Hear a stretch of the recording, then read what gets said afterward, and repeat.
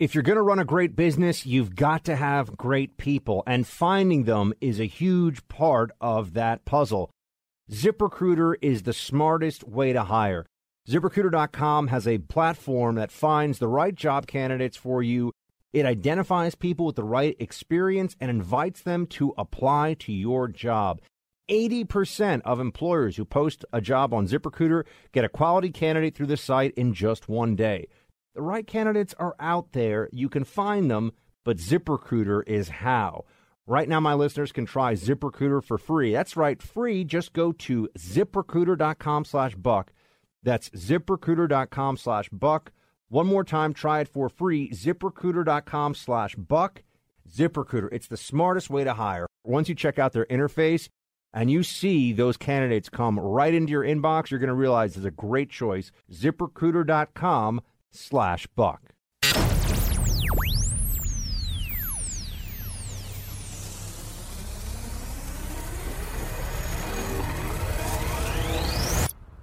You are entering the Freedom Hut. Trump and Kim had their summit in Singapore.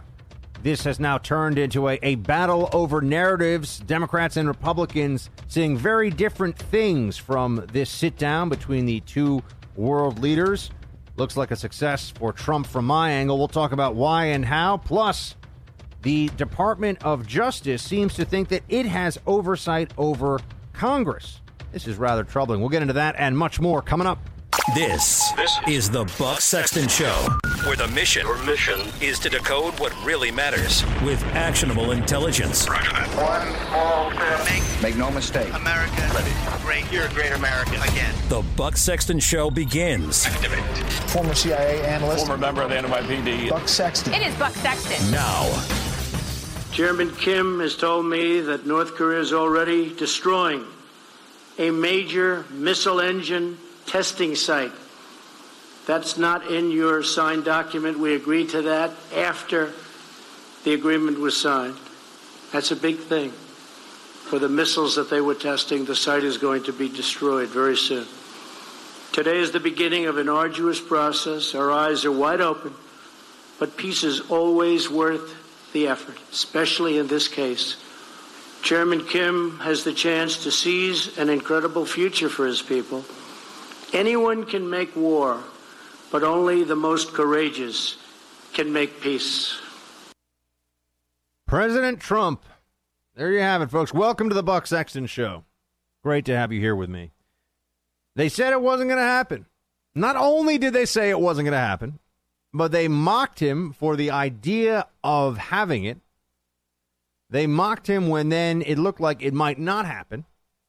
And now they just have shown us all that if they get to pick door number one, door number two, door number one, the greatest diplomatic coup of the 21st century, stretching back probably well into the 20th, back to the end of the Cold War.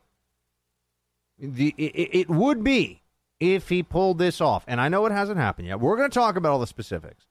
But it would be the most magnificent act of international statecraft since Reagan defeated the Soviet Union. Oh, yeah. But if it's between door number one or door number two, failure, continued nuclear provocations, missile test launches, and a possible military confrontation with North Korea, a lot of the press is looking for door number two. Just cannot abide the notion that Donald Trump himself is, in fact, quite capable on the world stage. That the President of the United States, when he goes with his gut instincts, when he pushes based on what he believes to be true after his decades of wheeling and dealing and negotiating and being honestly a visionary in his field as well as a media mogul in his own right. They didn't believe that any of this could happen. They didn't believe it was possible. In fact, they were mocking him for it. Play clip one. He has been preparing for this all along in his imagination. No, there is a difference between studying up for it. This is not a dog who likes to learn new tricks. He relies on the same methods over and over again. We've been told that Kim has been preparing for months. The president tells us he will depend on instinct, feel, and touch. What I'm really worried about with President Trump is this whole thing, I'm God's gift. I will go in a moment, and I will know within 30 seconds whether there will be a deal or not.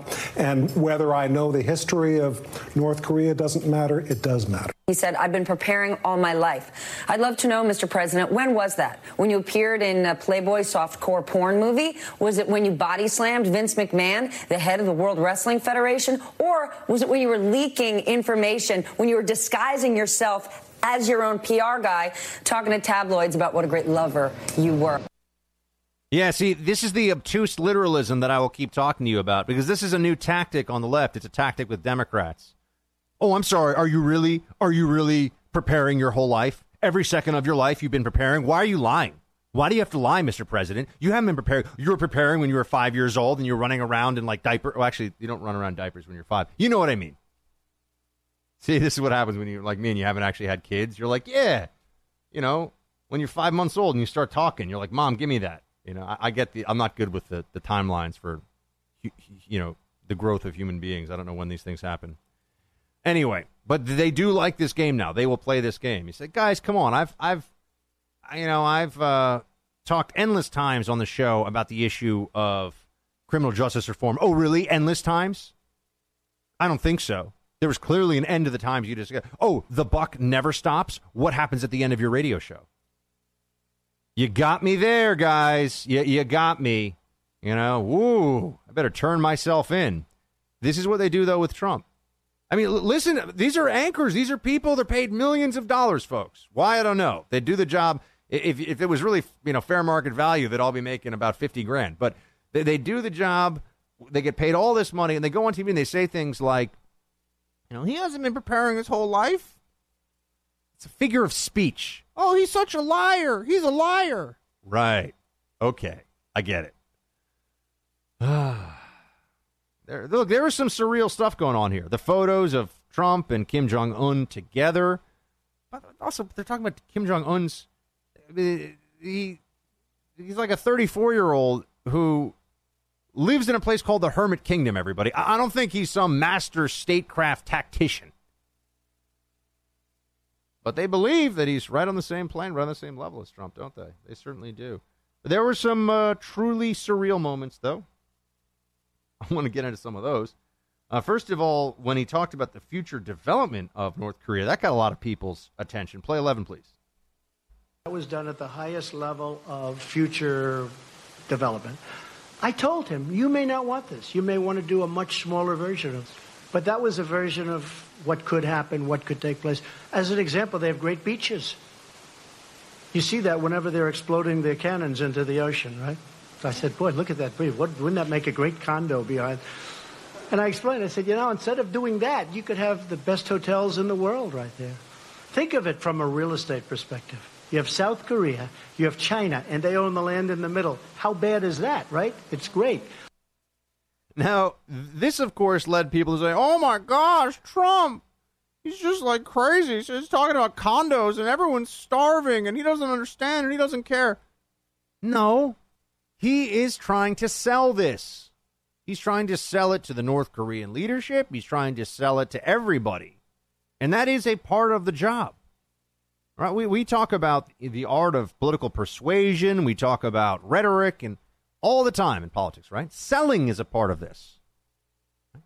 Getting people to believe in the vision that you are putting forward. And that's what Trump is trying to do. And you'll note, now when it came to Obama and Cuba, there was all kinds of talk about, Cuba and the beautiful beaches. I've had friends that have gone to Cuba, and they say, yeah, the beaches are great.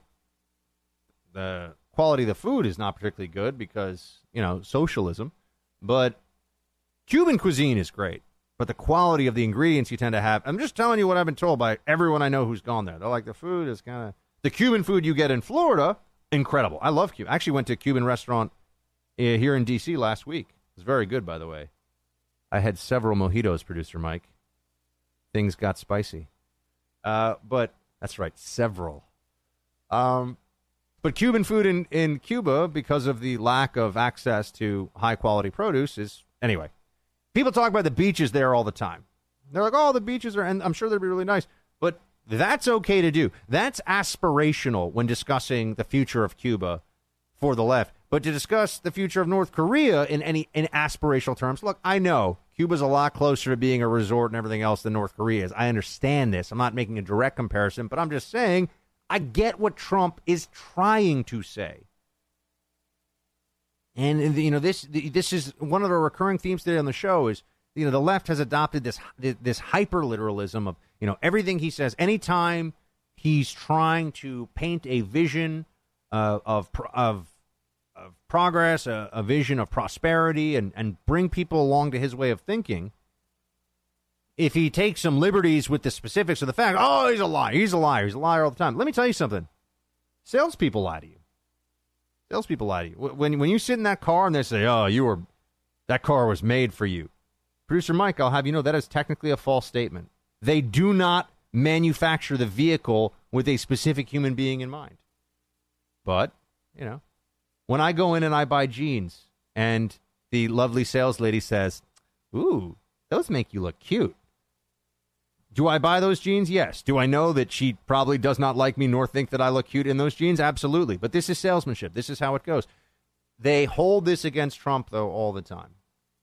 One of the things that came up, and this one just drives me nuts, almost as nuts as when I saw Ben Rhodes, former chief propagandist on foreign policy for the Obama administration, also known as like strategic communications deputy, something or other. He shared a tweet today that, you know, nuclear inspections are really an important part of this. Like, yeah, you don't say. You got to be able to inspect everything, don't you? Everything. Like the military stuff, too, which we don't get to do in Iran. Oh, that's right. But another place where you have the deal of hypocrisy is on human rights. People are now saying, oh, and this is where you get this outrage at Trump, you know, appearing with Kim Jong-un. And it's not going to look good if in 6 months this thing falls apart. It's not going to look good. It's not going to be the end of the world. But the optics of it, it's going to be kind of, remember like Rumsfeld, used to see that photo of Rumsfeld back in the day with Saddam shaking hands, being buddy-buddy, and then when we invaded Iraq, people were like, look at Rumsfeld. It doesn't look good, but, you know. Conservatives, the right, more broadly, we deal with the world as it is, not as we wish to pretend it is. This is one of the primary psychological separations between left and right. We see the world as it is. They see the world as they wish it were and believe they could make it if only they had more power. I think it was a good day for the president. I think it could be a very good day for the world. We don't know yet. We have to wait and see. We don't have the results. I've told you this all along. You know this. We know this. So it's going to take some time to see how this shakes out. Is it a gamble? Sure. Is it going to take some luck and some good fortune? Absolutely. But do we need to hear from third-tier hair swoops like Joe Scarborough on this one? I don't think so. Play 14. With past this prologue, we can't believe anything the North Koreans tell us. You would hear that whether you talk to people who worked in the Obama administration or the Bush administration or the Clinton administration, or if you spoke with President Carter, who tried his best to bring peace to this region. But every time the North Koreans have lied, it's hard to take anything out of this. This was one meeting. All we have is really, we're just actually seeing spring training here instead of the World Series. There really is no way of judging this because it is a glorified photo op. No way of judging it as he's judging it. Right? There's no way to know if this was good or bad, but we know it's bad because, you know, the people that are doing the analyzing don't like Trump. They pushed on. A lot of this came up today on the human rights issue, and I would just note that was explicitly exempted from the Iran nuclear deal with very little criticism. I got to be careful. I don't want to say no criticism because someone's going to send me a link to a blog from somewhere that says, oh, look, I criticize, right? That's what the left does now. But with very little criticism of that component of the deal because it's just not realistic, right? I mean, if we sit down with China for trade negotiations, and we say to them, hey, China, you know what else, by the way? You know what else has to be on the table? You need a representative democracy here. You need a different form of government. The Chinese leadership would laugh in our faces and be like, we're going to keep taking a lot of your money, and we don't want to hear it. Right? We're going to buy U.S. treasuries with it, and we don't want to hear it. So that's, I think, another part of this, that including the human rights record of North Korea in these negotiations at this stage is just a form of people looking for something to criticize without actually having any real substance behind it. Because what are we going to say? Stop being the worst prison camp on the planet, or else we can't do anything with you? Well, then we can't do anything with them, because they are so many steps away from being a functional, reasonable, and peaceful country with a civil society that we're going to be holding our breath for the next century before we can even think there's anything to talk to them about. So I just think it's a straw man argument you're hearing from some people now.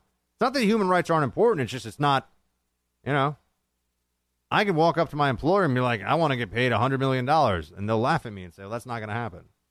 I can keep asking, but it's not going to go anywhere. Even though producer Mike, I think I'm worth it. I think, $100 mil, that seems reasonable. I am worth thousands of dollars. It's amazing. 844-900-2825. 844-900-BUCK. What did you think of this? What was your favorite or most interesting or most worthwhile part of this whole summit phenomenon? We're spending a whole bunch of time in North Korea today. We will get to some other topics, though, to be sure. Don't think we're just going to be a one-trick pony, if you will. We will get into all kinds of things. So stay right there, and we'll be back.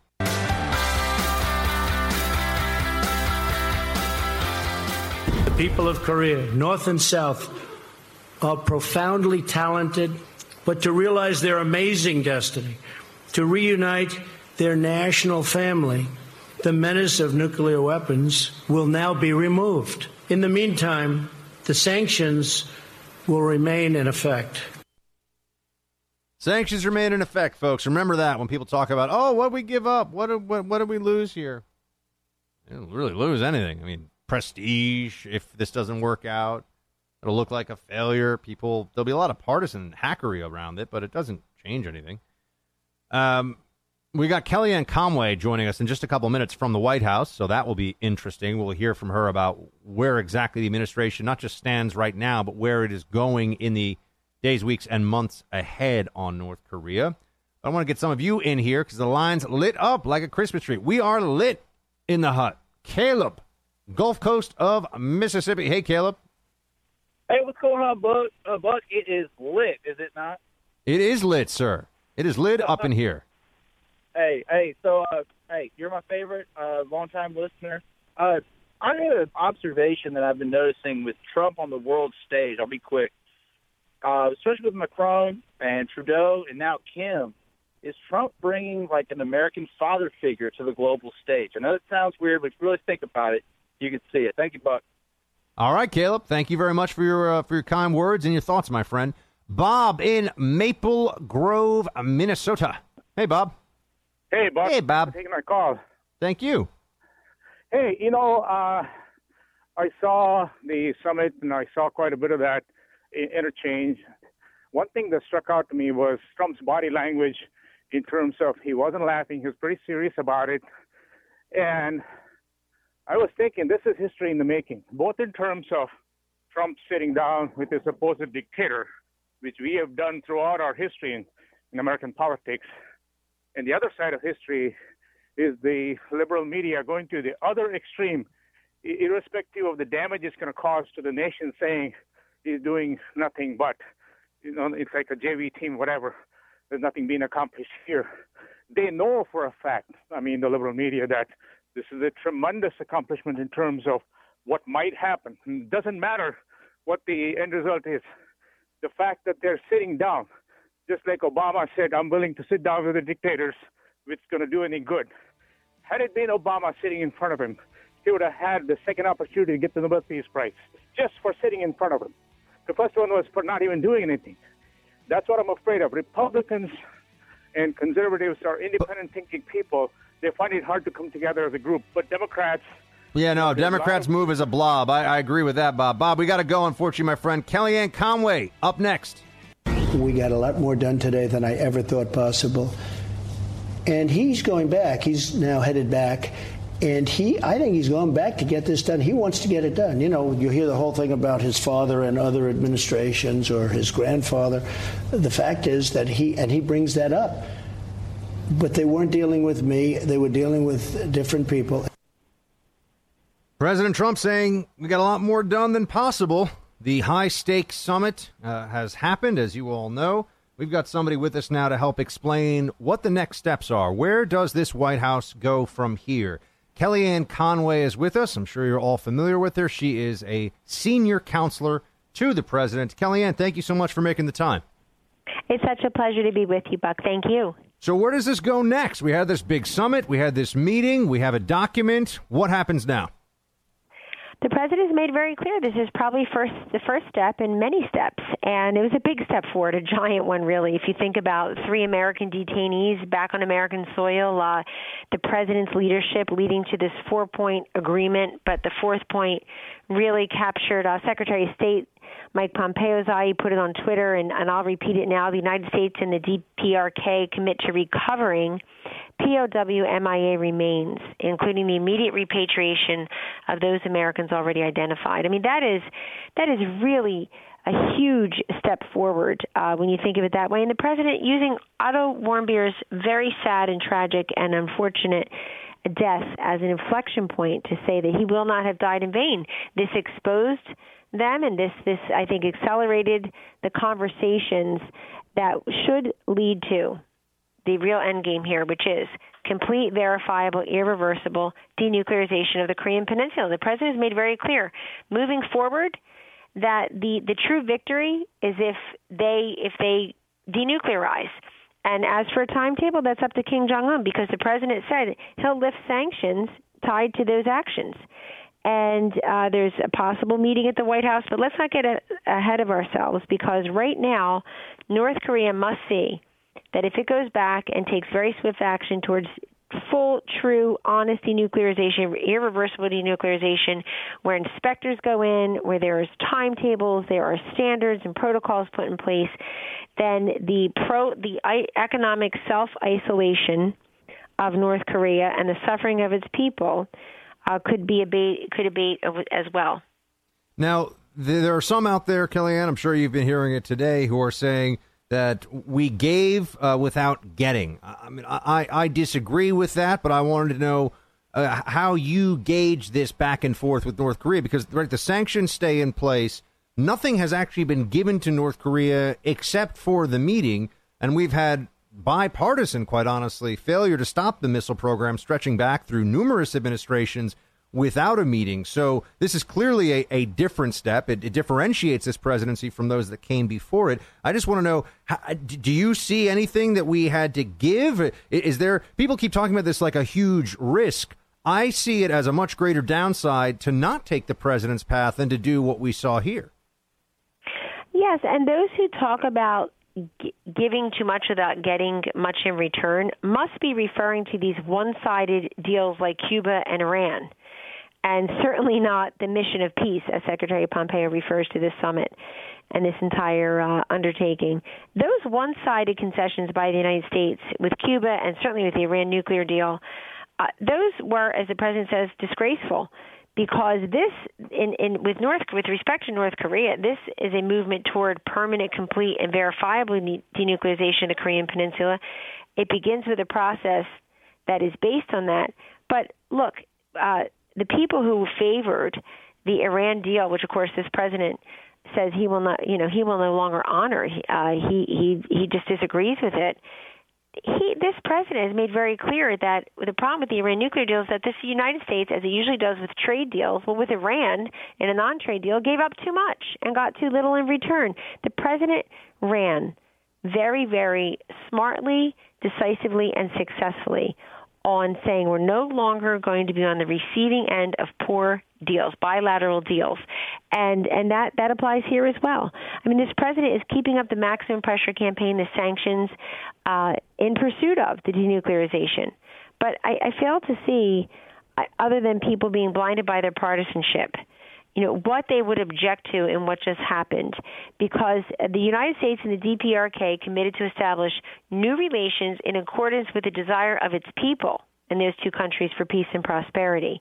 They will join their efforts to build a lasting and stable peace regime on the peninsula. The president has been engaging allies in the region, certainly with the last weeks and days, but really, Buck, all along through day one of his administration, if not going back to the transition, where he has been forging better relationships with Mr. Moon in South Korea, Mr. Abe in Japan, and even Mr. Xi in China.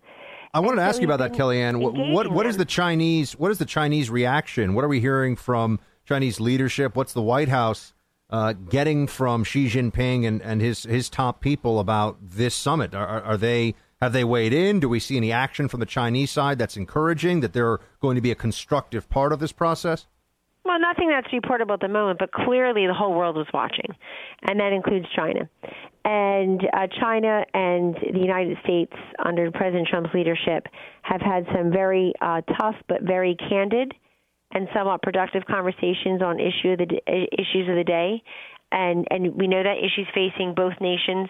Obviously, trade is very much in the president's sights. Another issue like illegal immigration that this president sort of took from the single digits, mired in single digits in the polling, and elevated it to a question of fairness. Let's stop screwing the American worker, American industry, and America herself.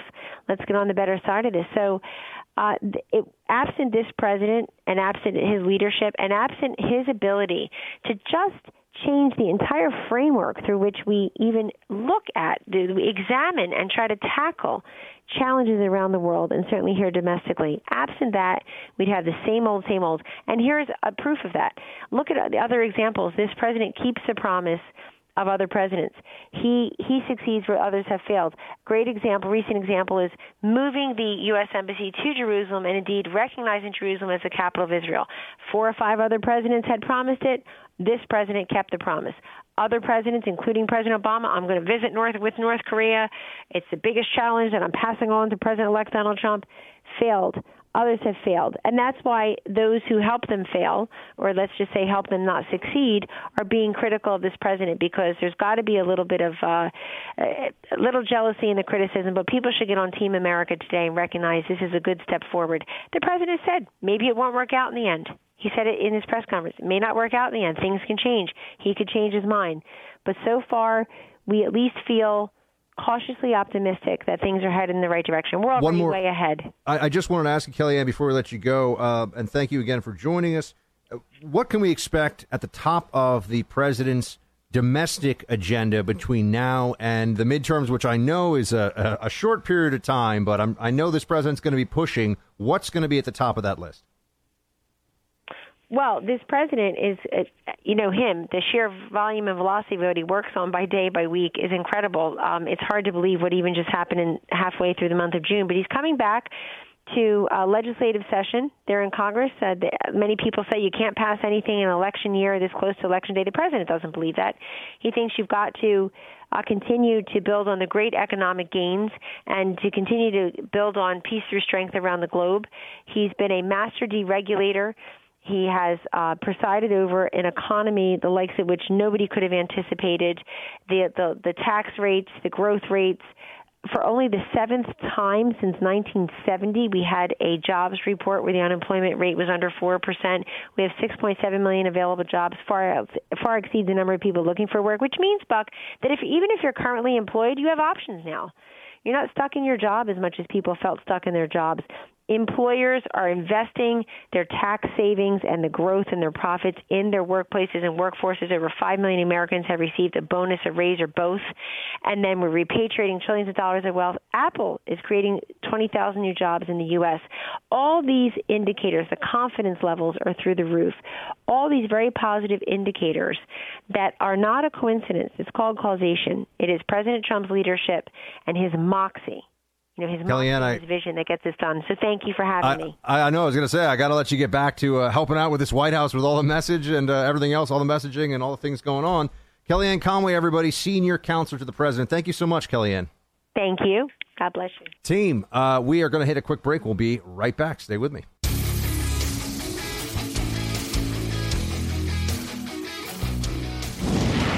Obama didn't even give me the time of day. I asked him, I said, I have something to say from North Korea.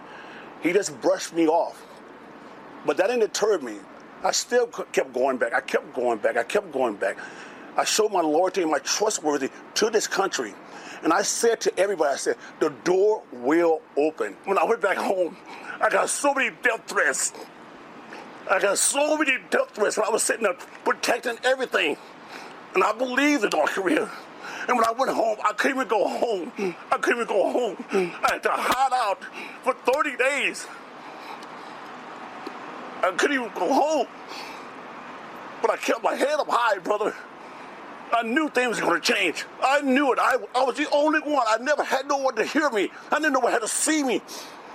But I took those bullets. I took all that. I took everything. Everyone came at me, and I'm still standing. And today is a great day for everybody. Singapore, Tokyo, China, everything. It's a great day. I don't need to worry about the war stuff and all the stuff that's going on. I don't know anything about that. I just want to do one thing, bring sports to North Korea and try to bring that connection with us to North Korea. That's it, sports. Everything else should be Donald Trump's hands and people in the White House hands. I'm out of it. I'm just so happy just to be here, man, and to see everyone in the world get emotional like I did, cry to see it really, really happen. And Donald Trump should take a lot of credit for this because he went out the box and made this happen. Dennis Rodman was there, man. He was a part of it. You know, he was on the scene in Singapore. And, you know, as much as people, you know, I feel like we've gotten now almost reflexive in our, that person's a celebrity, so we have to trash everything that they say about politics or every effort they make in the political arena, right? I mean, you know, do I think that Dennis Rodman is a North Korea policy expert? No.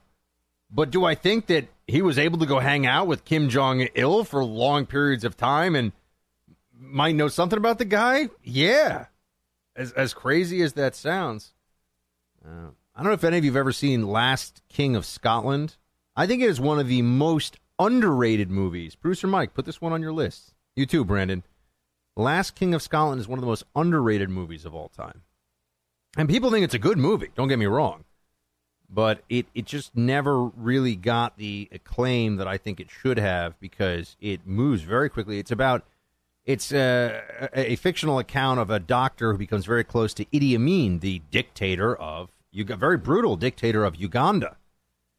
But anyway, this guy just becomes close with the king, so to speak. And when you have that proximity to power, you know, you learn things. And with Dennis Rodman, I mean, he didn't stay around North Korea for all that long, but think of it this way. You had a lot of pundits sneering at Dennis Rodman for being in any way involved in the talks about North Korea, or not in the actual presidential talks, but being involved in this conversation when, hey, he can say, I've talked to the guy and you haven't. There's something to that. But yeah, you think about how they'll use celebrities for get out the vote efforts. And look, Obama, I know he went to Harvard Law School and he was a state senator. I'm not saying he didn't have a political resume, but Obama was very much a celebrity as well as a politician. I don't think anybody really denies. That's why Obama and Barack and Michelle Obama are going to play such a big role at Netflix because they're really a celebrity political couple. And we know it's not going to be the Clintons anymore. Why not? I miss you. Yeah, I don't know if we miss her, though. You never call. You never write. That's right, Hillary. We don't. We're not going to anytime soon. I'm just waiting for them to put forward Chelsea Clinton so we can all be like, hi, I'm Chelsea Clinton. And that's about it. And not a lot of charisma. Not a lot of personal vibrancy. Is that what's the personal magnetism? I don't know. I have to think of a way to describe it in a kind enough fashion. So I thought it was very very interesting to see the way they responded to all this, and then you had the other side of this weighing in, of course, and saying how this is so concerning to them, a lot of them. Play a 15. But I listened to every minute of that 1 hour plus press conference. Every minute and all I can of say that from 1 my hour. perspective is that I found it rambling. I found it at times incoherent. I found it giving away more than having got. And I found it mostly on a wing and a prayer and a wishful thinking. The thing that really worries me is, are we going ahead now with anything concrete that both sides can work on? Or are we going ahead with just some hopeful, wishful thoughts? And I find that incredibly worrying, incredibly depressing. And as I said, I found it very difficult to connect all the threads of what President Trump was saying. That's just a lot of gibberish with a fancy accent.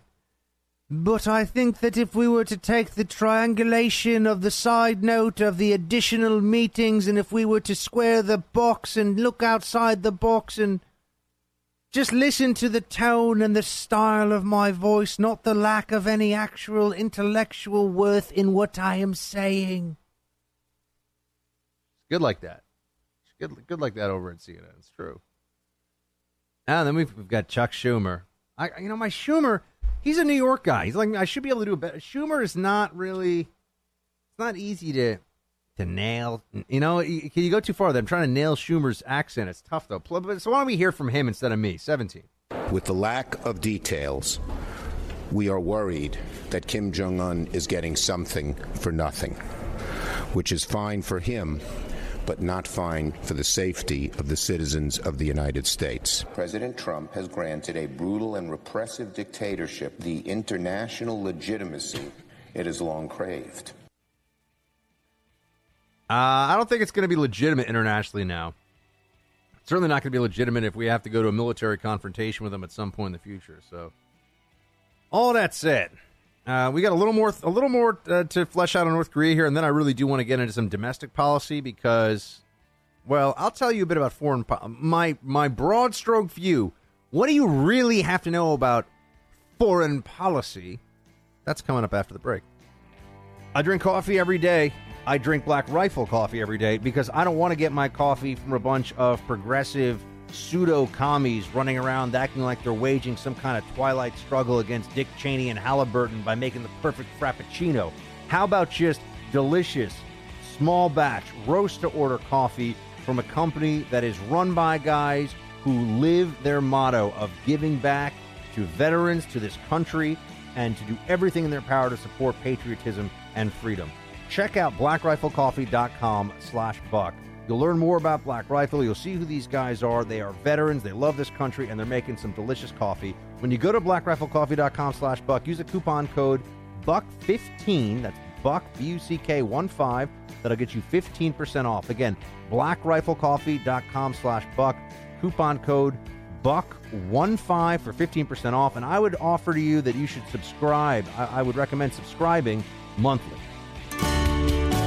Buck Sexton. Your mission: decoding the news and disseminating information with actionable intelligence. Roger that. One small step. Make no mistake. America. Ready. Great. You're a great American. Again. This is the Buck Sexton Show. Activate. Former CIA analyst. Former member of the NYPD. Buck Sexton. It is Buck Sexton. Now. Coming to you from the very noisy streets of Tehran, celebrating the historic deal between America, its partners, and Iran. Those punishing sanctions will be lifted. Mr. Obama charting a new course. A new era has begun, for better or worse. A major political victory for President Obama. American presidents have negotiated with our deepest, darkest enemies, and sometimes they've come up with good victories. It's a good and important deal. It is historic and changes the relationship between the United States and Iran. It's a huge triumph for diplomacy, a real conversation underway between Iran and the United States. It is quite an achievement. A triumph for diplomacy, regardless of how you make a final assessment. Now, I had 300 sanctions that I was getting ready to put on last week, and I said, I can't really put on sanctions when I'm meeting with. I thought it would be very disrespectful. 300 very big ones, powerful ones. When you look at all of those things that we got, and when we got our hostages back, I didn't pay $1.8 billion in cash like the hostages that came back from Iran, which was a disgraceful situation. what took place.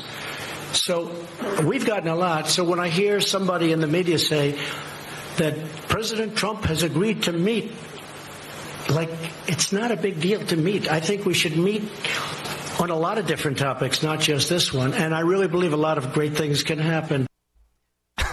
Welcome back to the Buck Sexton Show, everybody.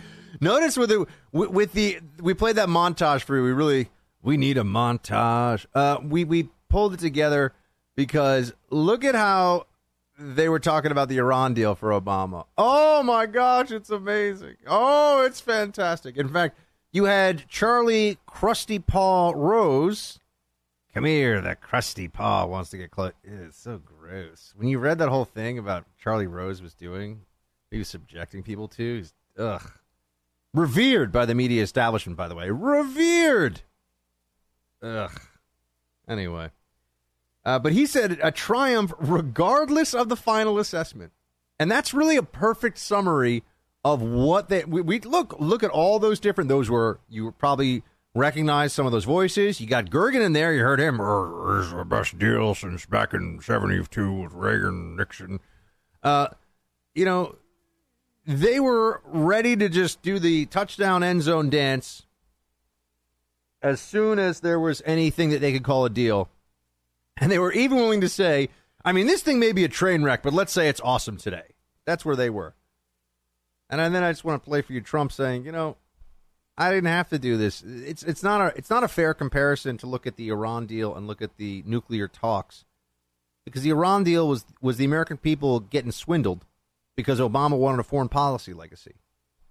Do not forget, do not allow them to distract you from the truth, which is that the Obama administration was willing to write off the rest of our Mideast policy interests and leave a lot of our allies in the lurch, in the Mideast specifically, because he was so desperate to get a deal on Iran. Because if you're going to be president for 8 years and you're going to be building, a $1 billion library to yourself or whatever and all that, and running Netflix and all these things, you need to have something to call a foreign policy legacy. But when people say, well, the Iran deal and first of all, North Korea is not a deal. And if Kim Jong-un acts like a little punk, there's not going to be a deal. So we're pretty clear on this, right? And if he decides that he's going to double-cross the United States in negotiations, if he doesn't keep his word, and yeah, I know he's a terrible despot. It wouldn't be all that surprising if he chose not to keep his word. But unlike the Iran deal, we lose really nothing here by trying. Whereas in the Iran deal, we were like, hey, here's all this cash. Here's access to more cash. In fact, there's been reporting from the last week or so about how the Obama administration, the Obama executive branch, was hiding ways that the Iranians were actually going to get banking access as part of our sweetening the pot for them. And then you had what was a straight-up ransom payment, okay? I mean, I was on CNN trying to debate this with people, and I was like, listen to what I am saying.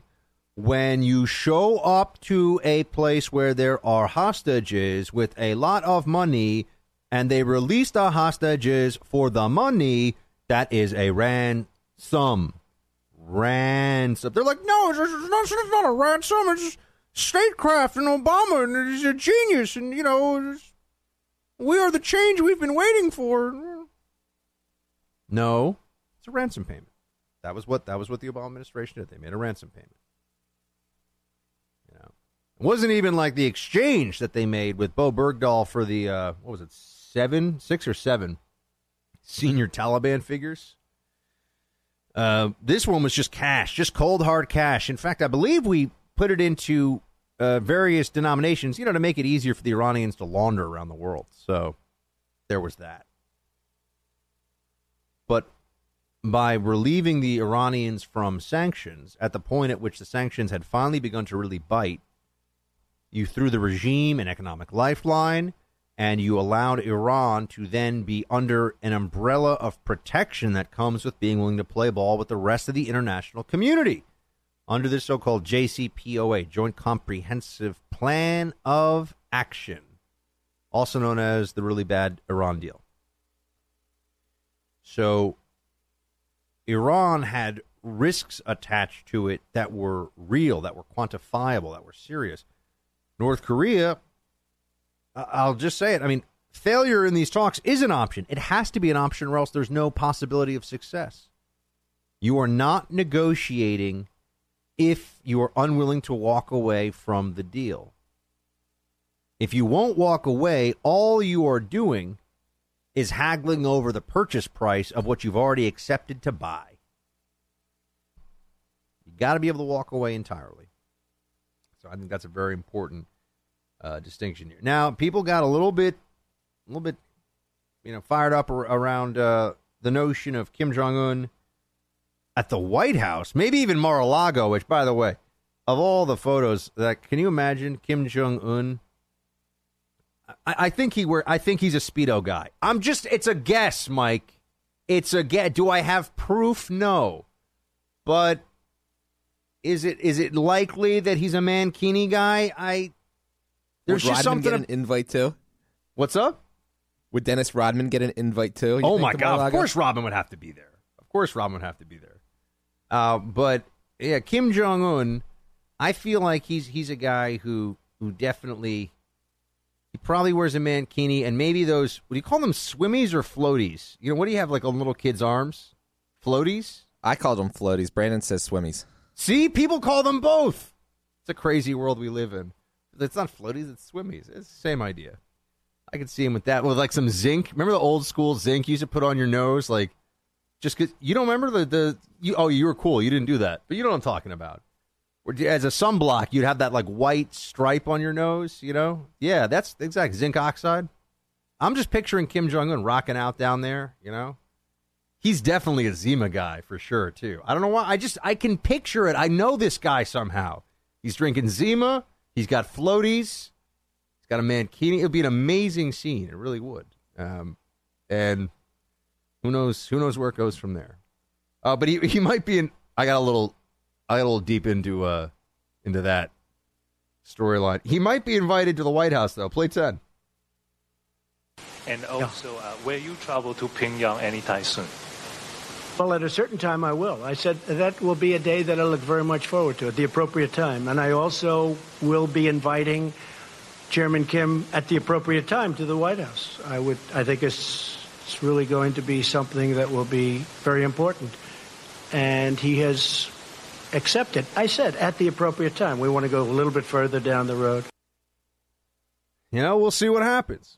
I do find it interesting that you have the same chorus of foreign policy so-called geniuses out there who say that Trump is, oh my gosh, he's given them so much top cover, and this is, look what he's done. He's legitimized that same chorus of so-called foreign policy experts tend to be the people who are also saying during the Obama administration and still during the Trump administration, well, the only way out of Afghanistan is a political settlement with the Taliban. Oh, okay. That's going to work out real well. And yeah, the Taliban, because they're not an oppressive, totalitarian, and vicious regime of thugs. You know, the people, they don't apply any principles to this stuff, really. It's just all partisan. It all gets put in the partisan echo chamber. But remember one of my maxims about foreign policy in general, my friends. Pundits love talking about foreign policy because the timeline is so long that we all get to pretend like we're smart and we never have to admit we're wrong. It's true of a lot of people, too. Because by the time you figure out if it actually happened or didn't, or, you know, you can see the results, enough has transpired between those points that people say, oh, you know, I wasn't wrong. There was a change. Someone else decided 6 months in. But there's always some excuse. You'll notice no one's ever wrong on foreign policy, or at least they won't admit they're wrong on foreign policy. People love to talk about this stuff so much. Meanwhile, I'm sitting here, I'm like, there's a lot of things that affect you and me a whole lot more than anything that's going on in North Korea, realistically. You know, you know what the foreign policy is that matters the most to your day-to-day life and mine? Actually, the two foreign policy issues that matter the most to you and me. in terms of our lives, what we're dealing with each day. Immigration and trade. So I'm happy that Trump is focused on those things too. Usually you get people, we need to, what are we doing? And we gotta work with, there's this group that's, in refugee status and fleeing from this place, and that's all well and good. That's why we have a UN, so they can, deal with that kind of stuff. But on North Korea foreign policy, I promise you, no matter what, no one that you're hearing now speak with all this confidence on these matters is ever going to come back and say, you know what, I missed that one by a mile. It's just not going to happen. 844-900-2825. 844-900-BUCK. I want to talk to you about voluntary vagrants, the repeal of the Amazon tax in Seattle, very interesting thing, and then also Jeff Sessions and the asylum policy that we currently have in this country and how it needs to change. We've had Jeff on the show recently. I call him Jeff now because we're buds. Right? Yeah. I feel like if I asked him to give me a high five when I saw him, he'd be like, okay. He'd probably, he knows we're cool. I like Jeff. But we want to talk about all that and more. So, team, stay right there. If you want to call in, you got the number. Be right back. You make a choice every day when you're putting on clothing. Do you want comfortable gear that represents who you are and supports people and causes that you believe in? Nine Line Apparel checks all of those boxes. Nine Line is a veteran-owned and operated patriotic lifestyle brand. The name Nine Line is about a military term for pulling somebody off the field of battle to safety when they are injured, when they are in jeopardy. And these guys are all about helping the veterans community and supporting their fellow warriors overseas and back at home in every way that they can. Check them out for yourself. This is a fantastic apparel company and give-back organization. Go to 9lineapparel.com. Use the coupon code BUCK20 to save 20% off. That's 9lineapparel.com. Coupon code BUCK20 for 20% off. It's a great deal. BUCK20, 20% off your next order at 9lineapparel.com.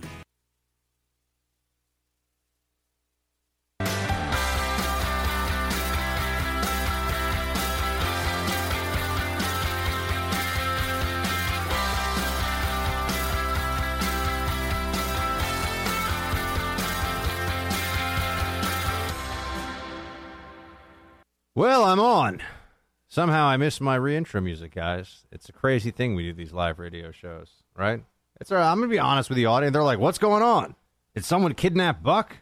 See, I know the good thing is with this audience, they'd get a posse together, and we'd have like some Marine snipers and some former SEALs and, all kinds of folks, retired sheriffs, and they'd come and get me. I'm not worried about it. They'd be like, Buck has to do the show.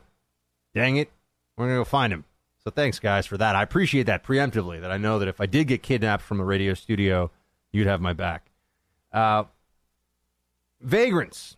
Voluntary vagrants. This is a new trend that I didn't know was a trend until I read about it, but I've seen it out and about on the streets, particularly in some of the warmer urban areas of the country. This is when you have oftentimes well-off, relatively speaking, right? People from comfortable, usually suburban, upper middle class homes who are in their 20s, maybe their 30s, but mostly in their 20s. And they choose to live on the streets. They do not get jobs. They are not physically or mentally infirm. They do not have any, they don't have any, necessarily at least, any severe drug issues or mental health issues. By the way, overwhelmingly, true homelessness is a function of not everyone. Obviously, some people just have really bad string of luck. It can happen to anyone. But generally, there's either alcohol or drug abuse or mental illness with long-term homelessness. Sometimes people live in their car for 6 months or something. That's short-term homelessness.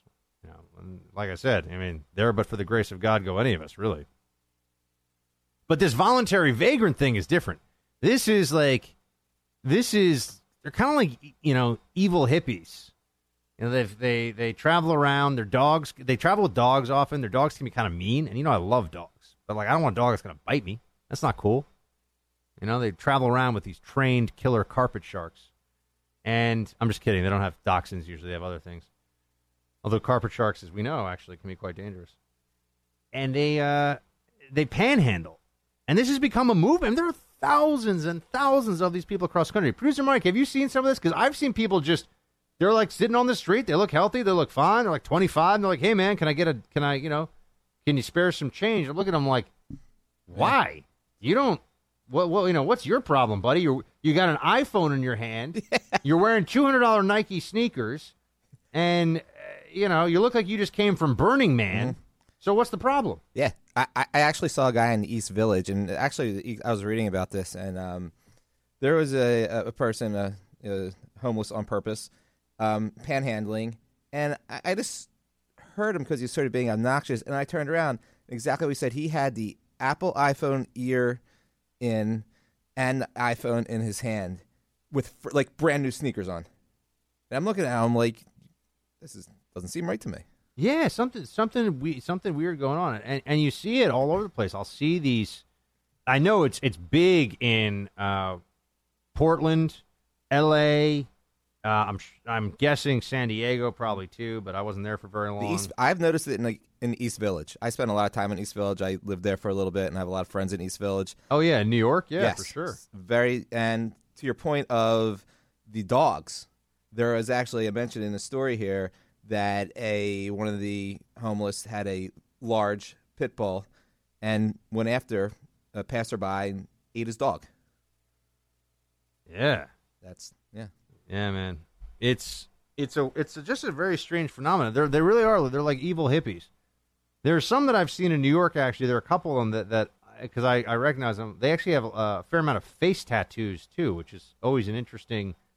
Look, I mean, to each his own. I just think that's an interesting choice, right? Like the Celtic rune, like, right on your left cheek, and then you got to get some Sanskrit on there too, right? Just because who doesn't want Sanskrit written on their face? Right. So there's some of that going on. But this is now a thing, and cities are trying. The reason I'm bringing it up is the cities are trying to deal with this, but, what do? People want to live on the streets. They sit there, they do some drugs, they drink, they kind of hang out with their dogs, and I guess people give them money because they assume that they're on the street. See, this is the big differentiation. They assume that they are panhandling because they're desperate, because they have there's no one to help them. No, they are choosing this as a lifestyle. It's like the way people choose to go camping. These are able-bodied young people who are choosing to be homeless and live on the streets.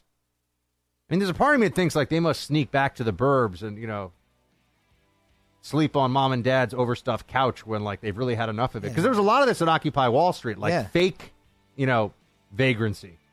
And as we've been talking about the economy recently, 6.7 million jobs available. Yeah, that's what I'm saying. I mean, they can't find it. They can't find a gig here. It just strikes me as there's something weird going here. Something hinky. Something strange. All right. Oh wait, Amazon, the tax.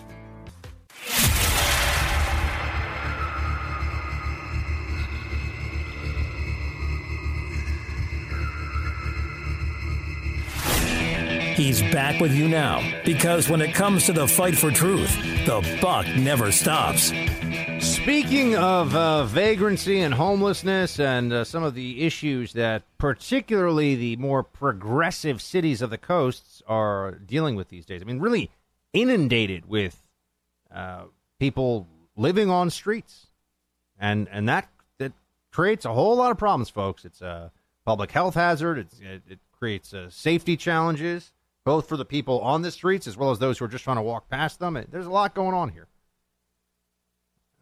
But in true progressive fashion, the city of Seattle, you may recall, we talked about it here on the show, came up with this new idea of how to handle a problem via government action.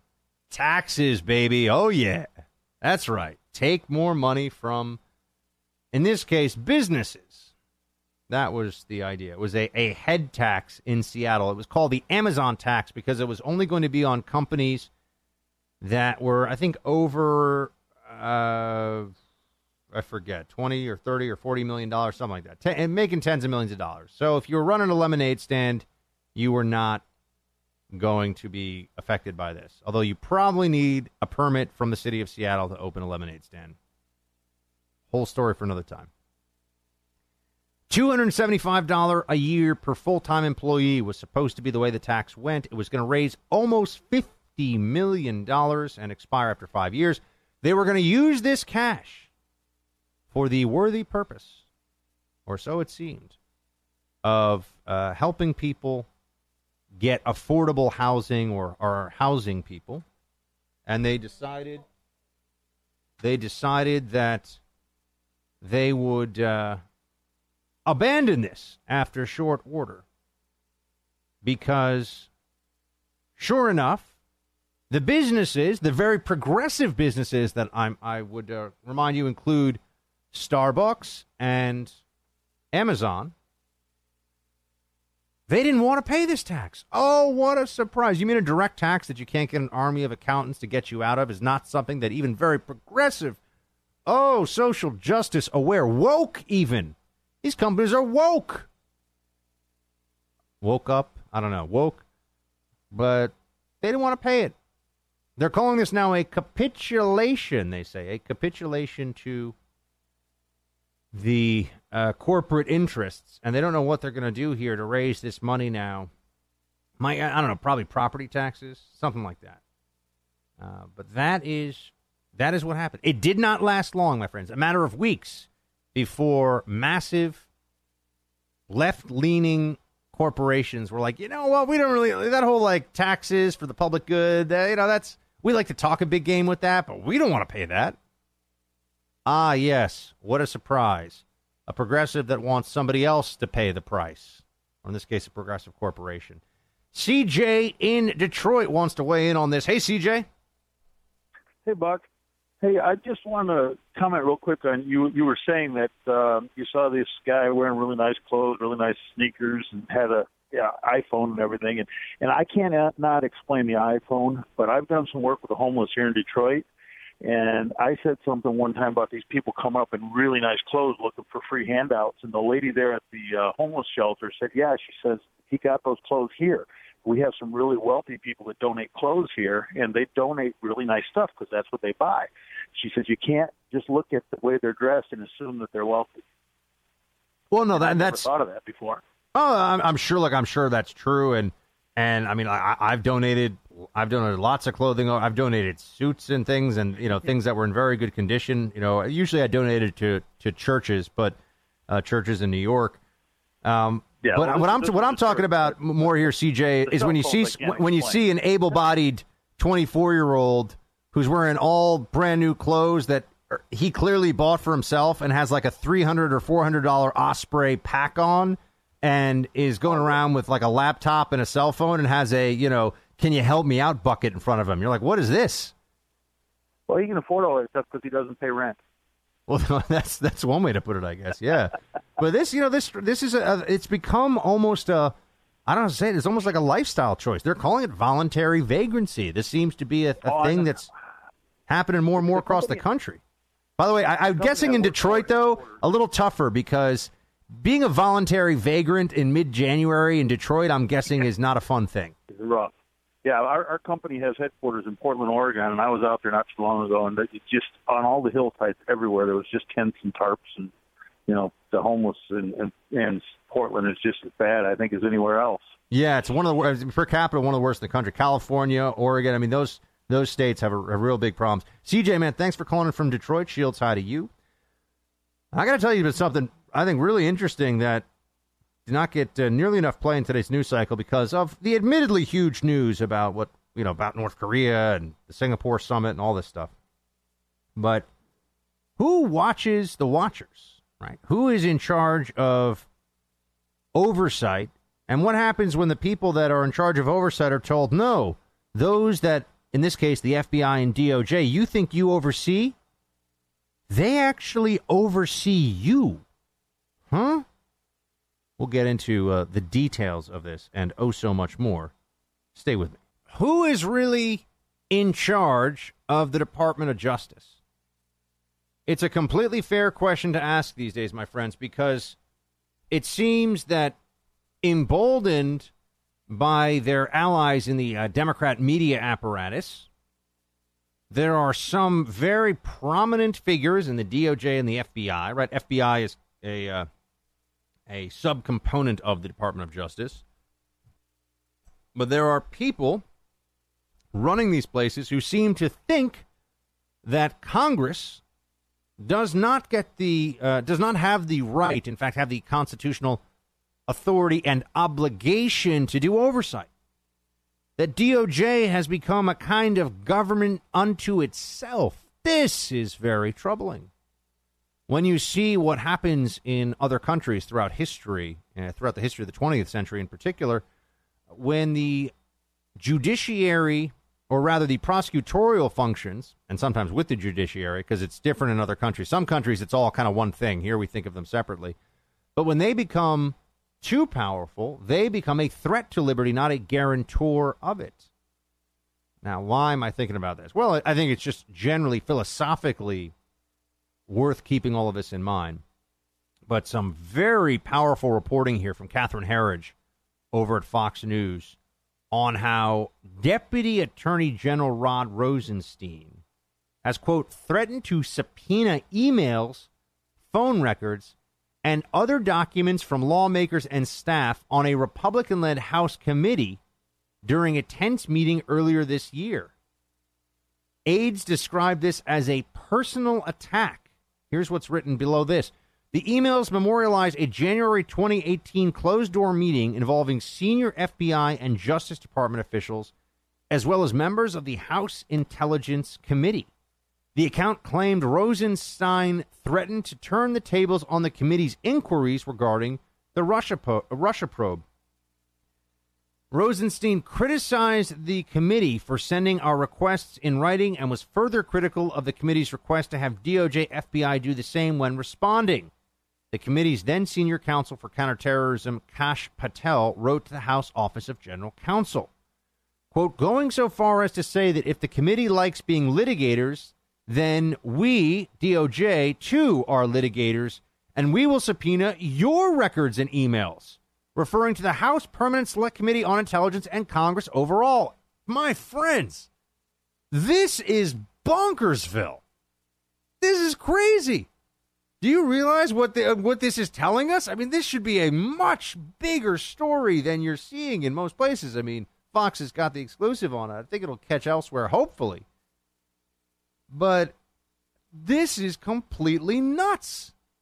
This is like the FBI saying to the people whose job it is, the elected officials entrusted with the power by the American public, to look at the happenings in the DOJ and FBI and make determinations about what is, how it's going, whether it's functioning the way that it should, whether it's being just. In fact, is the Justice Department engaged in a process of dispensing justice, or is there a grotesque politicization at the heart of much of its activity?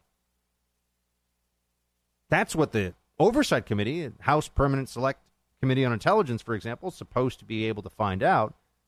But this is amazing. This means that FBI and DOJ officials will now say to members of Congress, you think you can subpoena us? We can subpoena you. Oh, intimidating members of Congress who are doing their constitutional duty of oversight of an executive branch agency? My friends, this is jaw-dropping. Greg Jarrett also reporting here that a second source has confirmed to him, Greg Jarrett of Fox News, that in a meeting on January 10th, Deputy Attorney General Rosenstein used the power of his office to threaten to subpoena the calls and texts of the Intel Committee to get it to stop its investigation of DOJ and FBI, likely an abuse of power and obstruction. Emails reviewed by Fox News provide additional details about that encounter. A former Justice Department official said that the account may help explain how the relationship between the DOJ and the Republican-led House committee has broken down in the months since. Quote, this is much worse than a deteriorating relationship. This is a massive breakdown in the system. Folks. You know what this reminds me of? Remember that scene in Crimson Tide pretty good movie with Denzel Washington and Gene Hackman, where you get the Hackman faction and the Denzel faction all draw down weapons on each other, you know, and they're in what we would call a Mexican standoff, right? Everyone's got weapons drawn on everybody else. And it's, you know, who's in charge then? When half the room of armed, and in that case, you know, it was armed forces, it was Navy. When half the room of Navy guys pull guns on the other half of Navy guys, both claiming that they're commanding officers in charge, you know, who's really in charge? Now, I know that a lot of liberties taken with the movie and everything else, but it's similar to that. What we're seeing here right now in this, well, this happened a few months ago, but we're finding out about it right now, that in this country, our chief law enforcement officials are telling the only people who are in a position to be a check on their power and to look for abuse of their power, other than the president himself, who, as we know, oh no, he can't, oh no, it's obstruction. The DOJ is not a co-equal branch of government with the president. They are not at the top of the executive branch. They are not a fourth branch of government. They are a chain of command agency below the president within the executive branch. And the Congress has power of the purse and has oversight as a result of having power of the purse, and that you have this is amazing. Then you have the Deputy Attorney General saying, yeah, you guys think you're entitled to our stuff? We're going to start subpoenaing your stuff. I mean, people talk about, and by I mean people, the left-wing media, are degrading institutions, undermining our institutions. What could be undermining our institutions more than the most abuse-prone agency of the federal government, the one that has the greatest power to influence politics, to destroy lives, the one that the citizenry should be the most concerned about abuses by, and that is the prosecutorial arm, the Justice Department. When the prosecutors think that they are a law unto themselves, what kind of country are we living in? And we are seeing real evidence of that now. They do not have a right, ethically or legally, Rosenstein and his whole cabal, to withhold information from the duly constructed and assembled congressional committees. They don't have the right. They seem to think they do, though, which for people whose whole job is to understand the law and to uphold the Constitution is very troubling. But you know what else is happening here?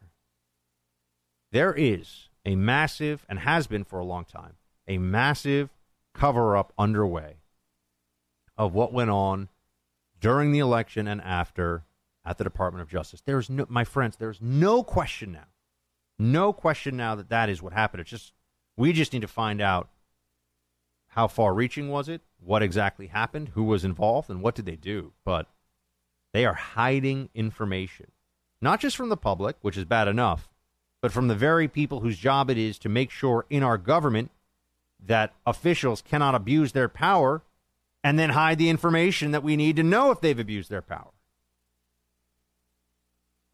This is, but, you want to talk about a constitutional crisis.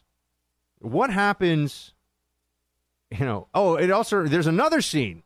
I think it also involves Denzel Washington. A very good movie for what it was. Pre-9/11, by the way, called The Siege, about major terrorist attacks in New York City. I thought it was a good movie. Bruce Willis plays a kind of rogue army general. And there's a scene where Denzel Washington, again, I believe it was Denzel, yeah, is the chief FBI agent involved. And he tells his guys to draw down on the military guys who are under the command of Bruce Willis, and they're all pointing guns at each other. And it's like, well, who's, if the military's saying, we have jurisdiction here, this is like a, posse comitatus or whatever, blah, blah, this is national emergency. And the FBI is like, no, we're in charge here. Well, who's really in charge? It makes for a pretty tense moment on screen when the prosecutors at the DOJ are telling members of Congress, you think you're investigating us, we're going to investigate you. Who wins that battle, really? I mean, constitutionally, the Congress does, but how does that work? You're going to have FBI guys now going after members of the House Permanent Select Committee on Intelligence, pulling their phone calls? Why? Looking for, obstruction or collusion or something? Yeah, but this is important. You start to see discretion can be abused. These offices, these agencies, like the Department of Justice, have a tremendous amount of power, and it is ripe for abuse unless we keep a very close eye on it.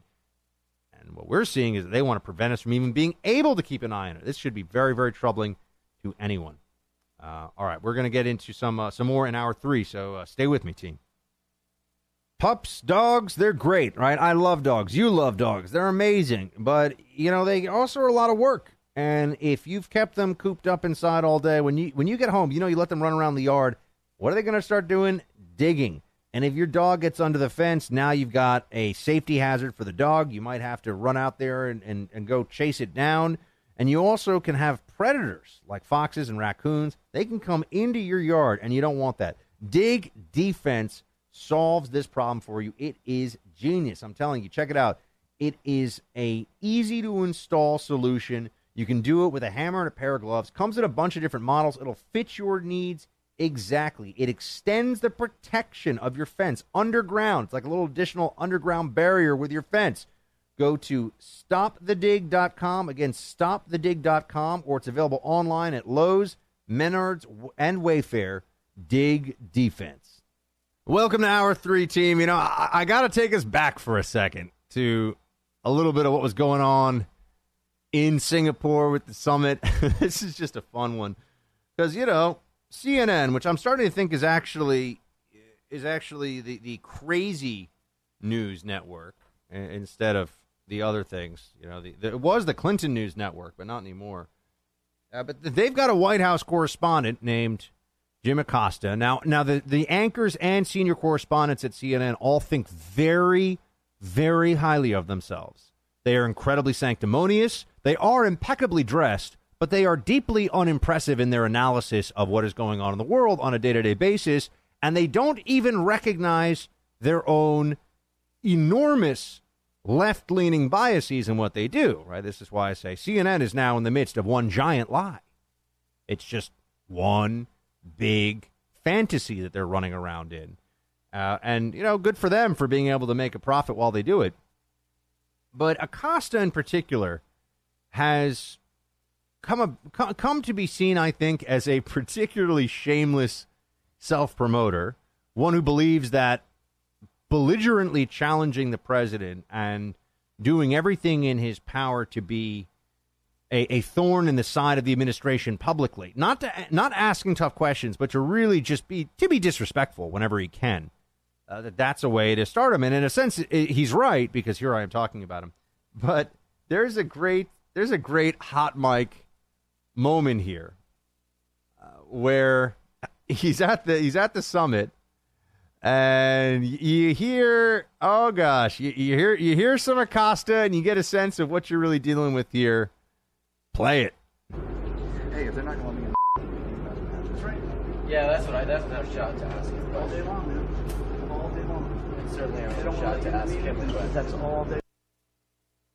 So he's saying that he's yelling out. Producer Mike, what exactly was the context here? He's saying, if they won't let me in the meeting, I'm going to yell stuff? Yeah, he was shunned from one of their meetings. And I guess it sounded like he was talking to another producer, and he just was saying, and it's hard to hear a little bit because it's what exactly he says? If they're not going to let me into the meeting, that's what's going to happen all day long. That's what happens. That's what happens all day long. Yeah, man, he's an off mic tough guy. CNN, a lot of off mic and Twitter tough guys at CNN. Not a lot of people that I think you'd want by your side when things actually got rough. But nonetheless, you got Acosta there. He has become something of a fixture on the conservative commentary cycle, because he just gives you endless amounts of material all the time. But really, the single worst moment of today, I think, in terms of Trump derangement syndrome and how much the media really, really does hate this president came courtesy of Nicole Wallace. Now, she's one of these former Bush administration folks who I think took the rise of Trump and is taking the Trump presidency very personally. Because when you've been someone who worked in a previous administration, you seem to have this idea that now you're the only person that really deserves a similar administration job going forward. Like the country really needs you to be the deputy assistant undersecretary deputy of, media communications in the northeastern sector of the U.S. or something. Nobody else can handle that deputy under assistant secretary deputy job, right? You're the one that can really handle it. And so there's a bitterness from some of these former Bush folks that I see. Not all of them, but some of them, right? I mean, you got David Frum running around there. I mean, he just sounds unhinged to me. I don't know the guy. I was going to say, he could be a really nice guy. Doesn't strike me. I don't know. I might be wrong on that. But he's running around saying crazy stuff. It's like the country has a fever and you need to save the country. These people that keep talking about all this gloom and doom, what country are they living in? I always want to ask them that. But in our kind of media hall of shame today, Nicole Wallace is really in a class by herself. I don't really even know what, Mike, what was she in the White House comm shop or something under Bush? Do we know what her form? Now she's at MSNBC. So she's a conservative whose job is to play anti-Trump, or not even conservative. She's a Republican whose job is to play anti-Trump Republican on TV.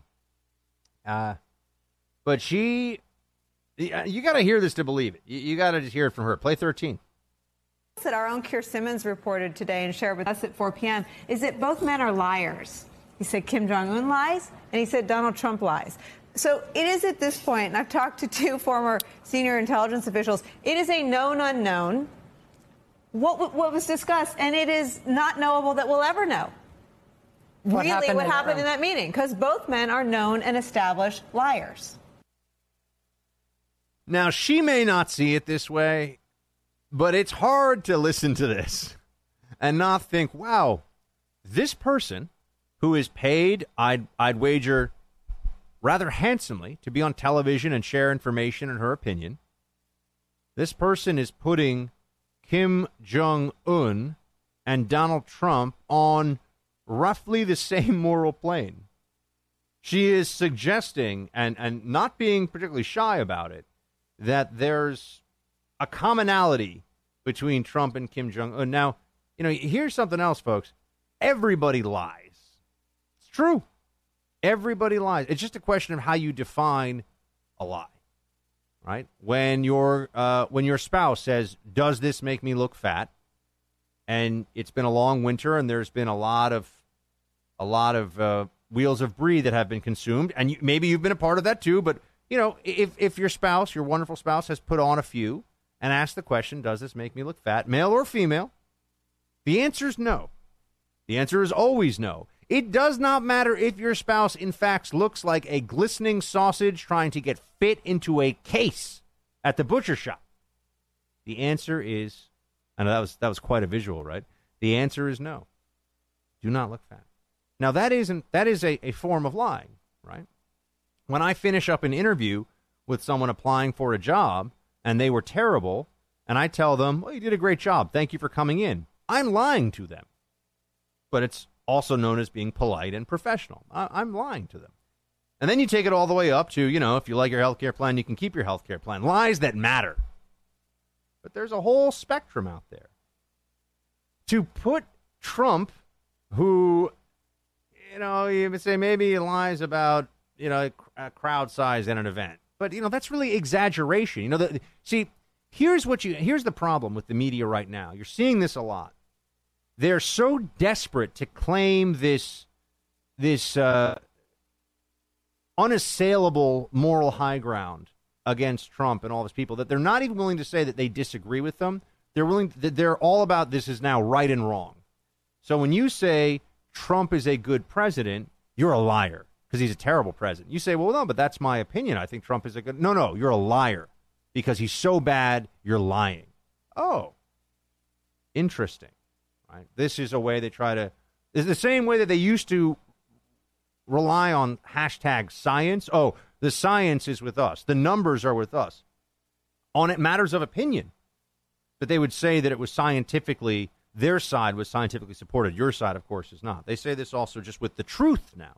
And this is how they're fighting back against the notion of fake news, is they are the ones that have the facts on their side. They can run these anti-Trump narratives. They can be obvious partisans, but the facts are on the side of the obvious partisans. This is how they're trying to take back ground in this fight for the heart and soul of the country, and I really mean that, because the media is not to be trusted, and people know that. I come on air every night, and I tell you, this is what I think, this is what I believe, this is who I support. You can take it or leave it. You can like what I say, not like what I say. I strive to be factually accurate in everything I say, but at least you know who I'm rooting for and who I'm not rooting for. All these other people out there that are acting like they're just calling balls and strikes, they're liars. They're liars. They are, in fact, living a lie on TV or in print or wherever it is that they're doing it. And for Nicole Wallace to say they're both liars, this is just symptomatic of this madness, that some Trump exaggeration, salesmanship, overstatement is in any way equivalent to a regime that is built upon lies wholesale, right? A regime that believes, or a regime that trains its people to believe that America is full of bloodthirsty killers and our military murders children wantonly, and she's speaking about them like there's some similarity. You can play this game. You can play this game of a kind of extreme literalism with any number of issues. Right? It would be accurate, for example, to call you, if you've ever jaywalked, a criminal because you are one who has committed a crime. But is that a fair thing to say? That's not a fair thing to say. When they are calling Trump a liar, a liar, a liar, they're trying to tar him with that. It is a propaganda tactic. You notice how they never tell us what's the really important lie. Where's the thing that Trump lied and I suffered as a result, or you suffered as a result? Oh, they really want to play the game that they're just all about the truth now. The truth and nothing but the truth all the time. Because that's the way politics works, right? Politicians never mislead, pander. It's like all of a sudden the most practiced liars in the world, the American mainstream media, have become the guardians of truth for all of us. Please. But yeah, Nicole Wallace really in a class by herself on that one.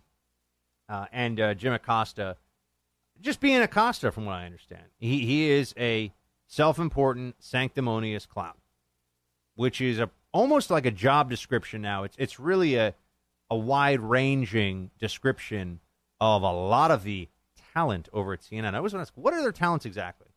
Getting the right haircut, right cut of suit, looking into the camera a certain way? I know these people, folks. They don't know anything. Not impressive, not smart. Want to look down on you and me, though, because they think they know something. But they don't. We are going to be getting into roll call here shortly. So that and a whole lot more fun is coming up in the third hour. Stay with me. Our sponsor this half hour is the novel Anubis.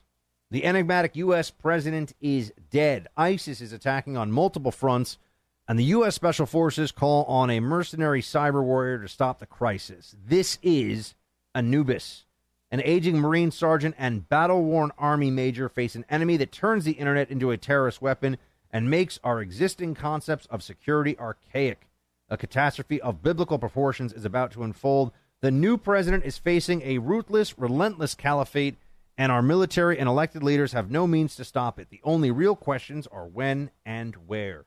Today's headlines show us what is happening in the Middle East. Author Eric Anderson reveals the frightening possibilities that remain in Anubis. Anubis. It is his new book on sale at Amazon.com or visit Dunn Books at dunnbooks.com. That's DUNN books.com for Anubis.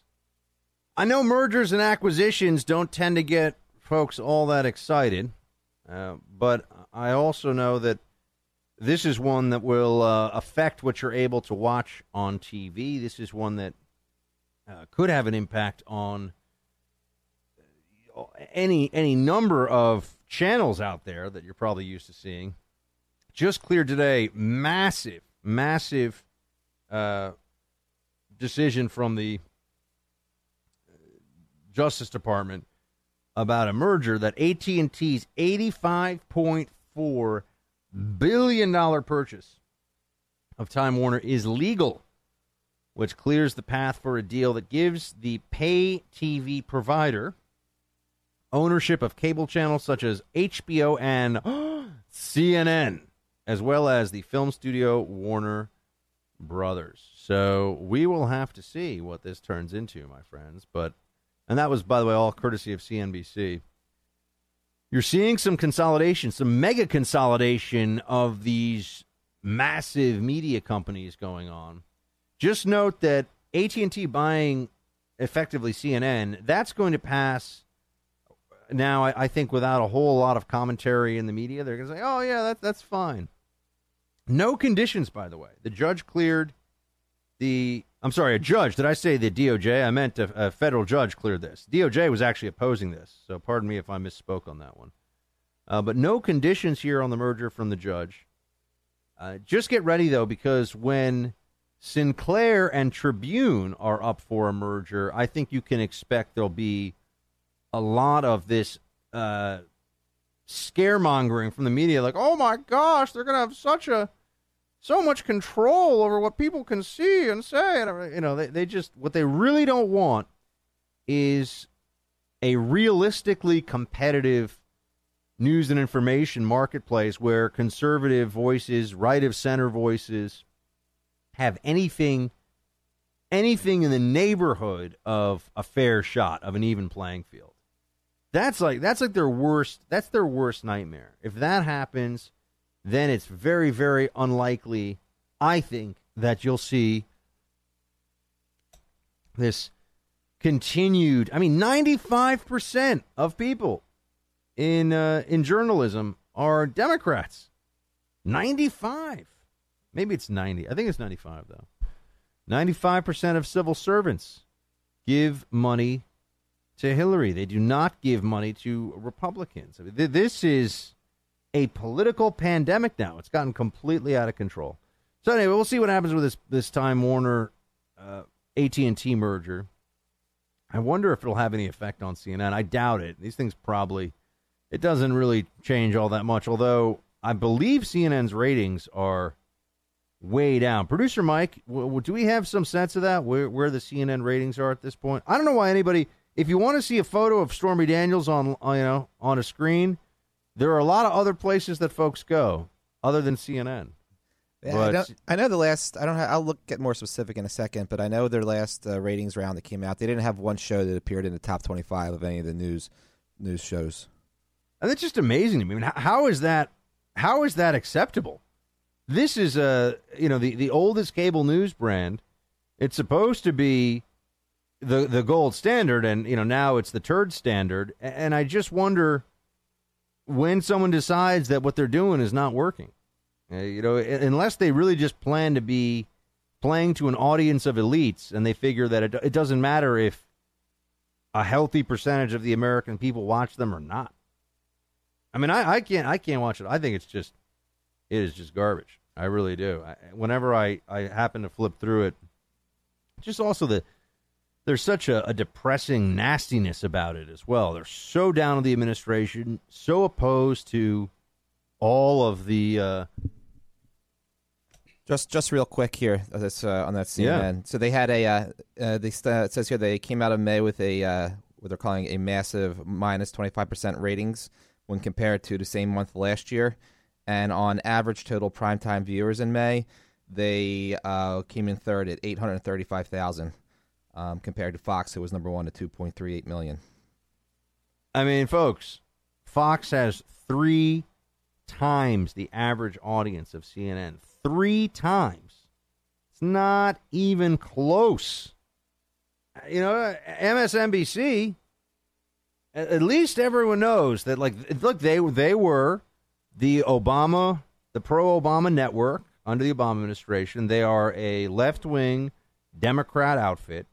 And they bring on, like I played Nicole Wallace audio before, they bring on these Republicans now whose only real role is to do everything they can to tear down the Republican Party, tear down the GOP, and make life as hard as possible for the Trump administration. That's their only goal right now. They're just there to bash Trump all the time. So, that's a role that, look, it's why one of the reasons I left CNN, and also they were getting crazy. It's just not a role I wanted to play. It's not a role I was willing to play. I'm not going to root against America so I can get some piddly, rinky-dink contributor paycheck from one of those networks, right? The only place where I like to go and do cable TV, and I'm willing to do cable TV anymore, is Fox. The only place. It's not a surprise to anybody's paying attention. All right, team, I've got a lot more coming. Stay with me. A very important part of happiness in life is managing your expectations. This is actually, whenever they do these studies of people that are, the happiest people in the world and they're always, they're Scandinavia tends to be very high on the list. And people in Sweden,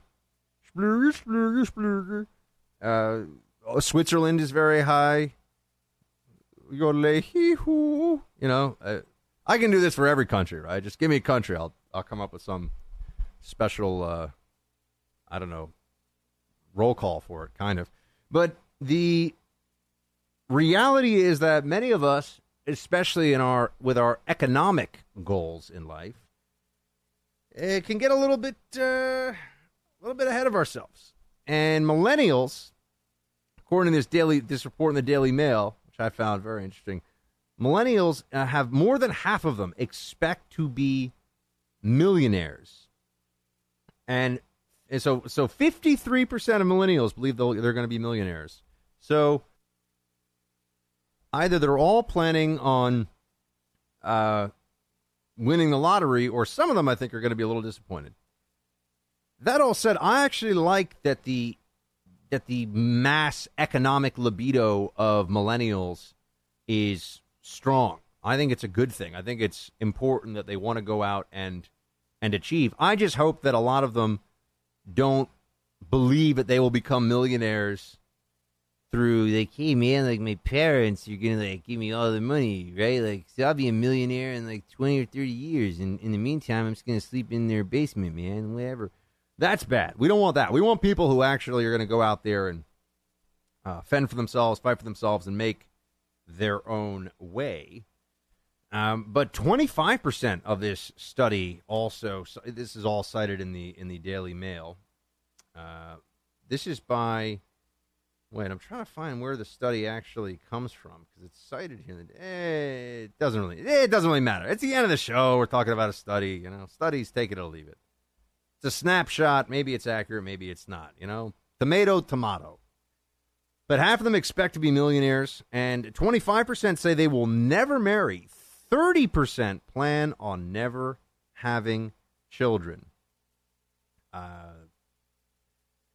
Folks, I got to be honest. I haven't had kids yet. Don't worry, it's going to happen. But I haven't had kids yet. And I got to say, I've never met somebody in my life who was, over the age of 40, who had regretted not just the choice to have kids, but who had regretted having, if they had more than one kid, and I have met people who regretted not having more kids. So, I don't know if that's just self-selection, that people that have children are happy to have had them, but it does strike me, and this is just anecdotal, this is not based on any particular evidence or anything else. And it does strike me, though, that I think the next generation is a good thing. Rearing the next the next version of your bloodline, that's probably something that people find worthwhile. But in this study, it also says that 1 in 5 believe, or 1 in 5 still rely on their parents for financial support, and they all want to. So you got 20% of them are still getting their parents to pay their bills. 50% think they're going to be millionaires. 20% still have their parents paying their bills. And then at 56, they expect to retire, but they won't start saving for retirement until age 36. See, that's what I mean about expectations. It is important to have a plan. It's important to execute on that plan and to keep it within the realm of reality. That is, that's a lesson that I've learned time and time again. It's one that you can learn the hard way, but you'd really prefer not to. And with by the way, millennials get, they get so trashed by other generations, but it's really, it's a few things. One, especially in this country, you have the millennials are the first, I believe, that are expected to be less well off per capita than their parents. So there's a reason for that, folks, and it's because of the massive welfare state, which the boomers are now enjoying, but the millennials and the sub-millennials, whatever we call them, I'm a zennial, right, so I'm older than a millennial. Whatever we call people who are younger than millennials, they're going to be the ones that have to shoulder that financial burden. They're going to be the ones that have to pay high. Look, it's just going to mean higher taxes, less growth, less productivity. It's not a good thing. But, half of them expecting to be a millionaire one day. I'll just say this. I have definitely met people who have more money than they need or even know what to do with, and they are still miserable. I don't believe people will say that money makes you unhappy. That's not true. Money's a good thing. You need enough money to live. You need enough money to have the options you want in your day-to-day life. But money doesn't solve everything at all, as you know. But I look at this study of millennials in a few different ways. Bottom line, I'm glad that they think they're going to be millionaires, but I hope they understand that it's really, really hard to become one, and it's going to require a lot of work. Roll call is up next, my friends. The show ain't over yet, folks. Keeping it real.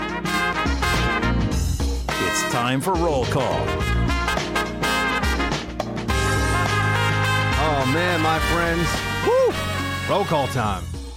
It is busy down here in the swamp. I'm running around, running myself ragged, trying to get all this stuff ready here. First day on air tomorrow at Hill.tv.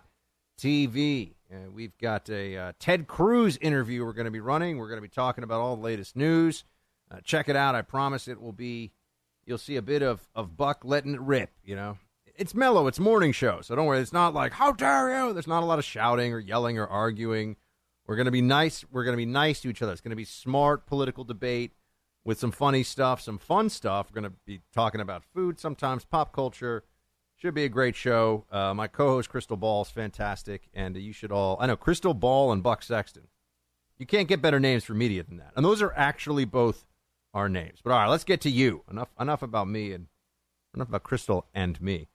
Roll call is facebook.com/Buck Sexton. Send a message there. We love getting messages from all of you. It keeps me going. And by the way, especially, when you can tell I'm sick, which I was so sick last week, man. I was just pushing through with meds, and I had all kinds of stuff going on. I had a sty. Look, I just tell you guys this because you're like family. I had a sty in my eye. One of the worst things that's going to happen to you when you're literally doing new photos, promo photos for a TV network you're launching, is to have a large red pustule on your eyelid, okay? That's like puffing up, and it's not fun. So it was a stressful week, but all of you, just the messages, the notes, the support really, really means a lot. So thank you for that. And Roll Call is a place where we get to hear from some of you about all that. First up, Stacy. She writes, my favorite new quote is, be humble or be humbled. Don't know who said it. Love your show. Well, Stacy, it is absolutely true. It's funny. People sometimes in this business tell me, hey, Buck, make sure you as you get more successful, as you move along, stay humble. And I look at them like, stay humble. My bigger issue is not just is being too hard on myself and on this industry, I think. Trust me. When you're at my level, even though I'm doing fun things, I get to do this show, you are constantly eating humble pie in all kinds of ways. And if you go around thinking you're some kind of fancy pants, you're gonna be forced into a state of humility. So but thank you, Stacy, for the note and the words of wisdom. All right, here we go. Hey, Buck, this is from Daniel. Love the show. I would like to weigh in on the LeBron James versus Michael Jordan debate. with a part of something I just wrote about it. Quote, those who tout LeBron James as the greatest ever can point to another playoff record he set in 2018. He surpassed Michael Jordan as the all-time scoring leader in playoff history. However, this time should be taken with a large grain of salt for the following reason. James and Jordan both played in the playoffs 13 times. However, James has many more playoff games to reach his point total than did Jordan. Okay. Thank you for weighing in, Daniel. I appreciate it. Amy. All right. Dear Buck, did you say your co-host's name is really Crystal Ball? The jokes. Oh, the jokes. I can't help it. Congrats on the new show. Amy, her name is, in fact, Crystal Ball. It is, in fact, Crystal Ball. So there you have it. Next up here, we have Thomas, who writes, congratulations on establishing your first fob from the Freedom Hut HQ. Don't get sucked into the swamp, Buck. Continue to lead the way with honest and sane commentary on the issues of the day. I noticed the wake conducted by the progressive socialists during the historic summit between Trump and Kim Jong-un. Feigned apprehension and innuendos is all Pelosi and Menendez can muster in response to this historic event. Probably because it blindsided them and makes Obama look like a footnote in history. The question the media will eventually get around to asking is, why now? President Trump is 5 chess moves ahead of the D.C. conventional wisdom and brain trust of the Beltway. Well, Thomas, thank you, my friend. Good to hear from you, as always. Next up here on our roll call is, there we go, Amanda. Buck, you mentioned burkinis on an earlier roll call. As a redhead, I wish it was normal to wear them. It's quite an ordeal to apply head-to-toe SPF 70 before hitting the pool. I would wear a large hat, but like you, I am gifted with a large cranium, and hats just don't work. Well, Amanda, us big heads need to stick together. Also, she sent a very cute photo here of her Shih Tzu poodle mix, Diesel. Very cute. Very, very cute. I've got a bunch of redheads in my family, actually. Well, if you kind of extend my family out beyond immediate family. And I know it's tough. Redheads burn more easily. I think redheads have the thickest hair per square inch on their scalp. And I also think that redheads have a higher than average pain tolerance, if you would like to know all these fun facts. So there you go. Denny writes, Buck, thanks so much for reading my message on air. My daughter said she found the information to be very helpful. Shields high. Yes, indeed. Dan. Dan is going to get his message read as soon as it comes. Whoa, here we go. We got a lot coming in here. Hey, Buck Sexton. For a change, I had a little on my mind about listening to your show. Love your show, especially the story of the dislodged eyebrow. Where did the eyebrow go? Did the eyebrow just spontaneously fall off? Was the owner of the dislodged eyebrow able to reach the eyebrow? Okay, a lot about eyebrows here. Okay. Regardless, you have a faithful listener whenever you're on air. Dan, well, thank you, Dan. I appreciate it. Laura is next up here. Congrats on your new Hill TV show, Buck. So happy for you and so proud. Hope you'll still have time for Miss Molly. She sounds like a keeper. From Laura. Laura, Miss Molly is a keeper, and I will certainly have time for her. As to Hill.tv, it launches Wednesday. It's something that, by the way, I don't want you to think you have to watch it live. It is very much a interstitial is the term we use for it, but it's kind of a show you can watch segments on demand throughout the day. I'm really hoping that some of you will find segments of it that you like and share those segments with people, because the social media boost that we can get from all of you is going to be the difference between success and not so much success in the first few weeks of the show. I'm really counting on as many of you in the team as possible. Remember, this is not cable. There's no fee, there's no subscription. It is just you can, and it's really meant to be watched on your phone. So when you're on the way to work, when you're sitting on the train, the bus, if you're obviously not driving, but if you're a passenger, just check out Hill.tv and we'll have all kinds of fun stuff there for you to see.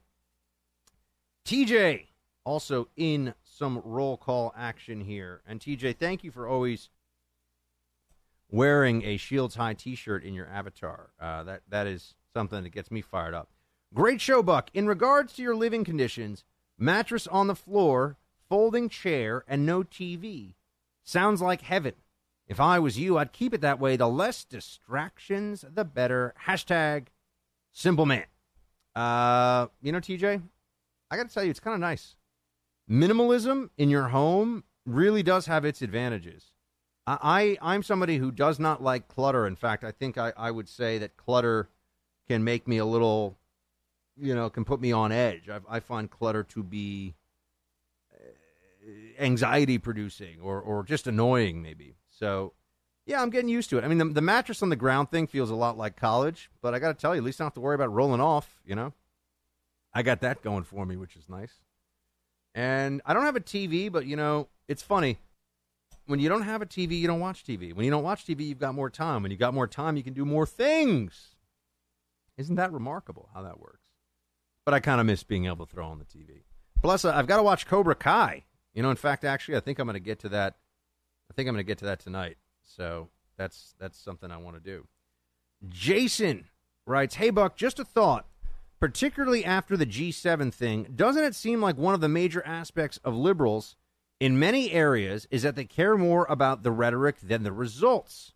They seem to make people into heroes when they say the right things and villains when they don't, but have no particular interest in the results of their policies and rhetoric." Yeah, Jason, I do think that a lot of progressives, a lot of liberals are not just all talk, but obsessed with talk and talking and telling others what to do and telling others how great they are. When in truth, they'd be a lot better off focusing on, what the power that they have. I'm talking about now the Democrat Party and others. The power they have to make people's lives better, or more importantly, from a conservative perspective, make their lives less bad through government intervention, meaning don't mess things up. Just do no harm.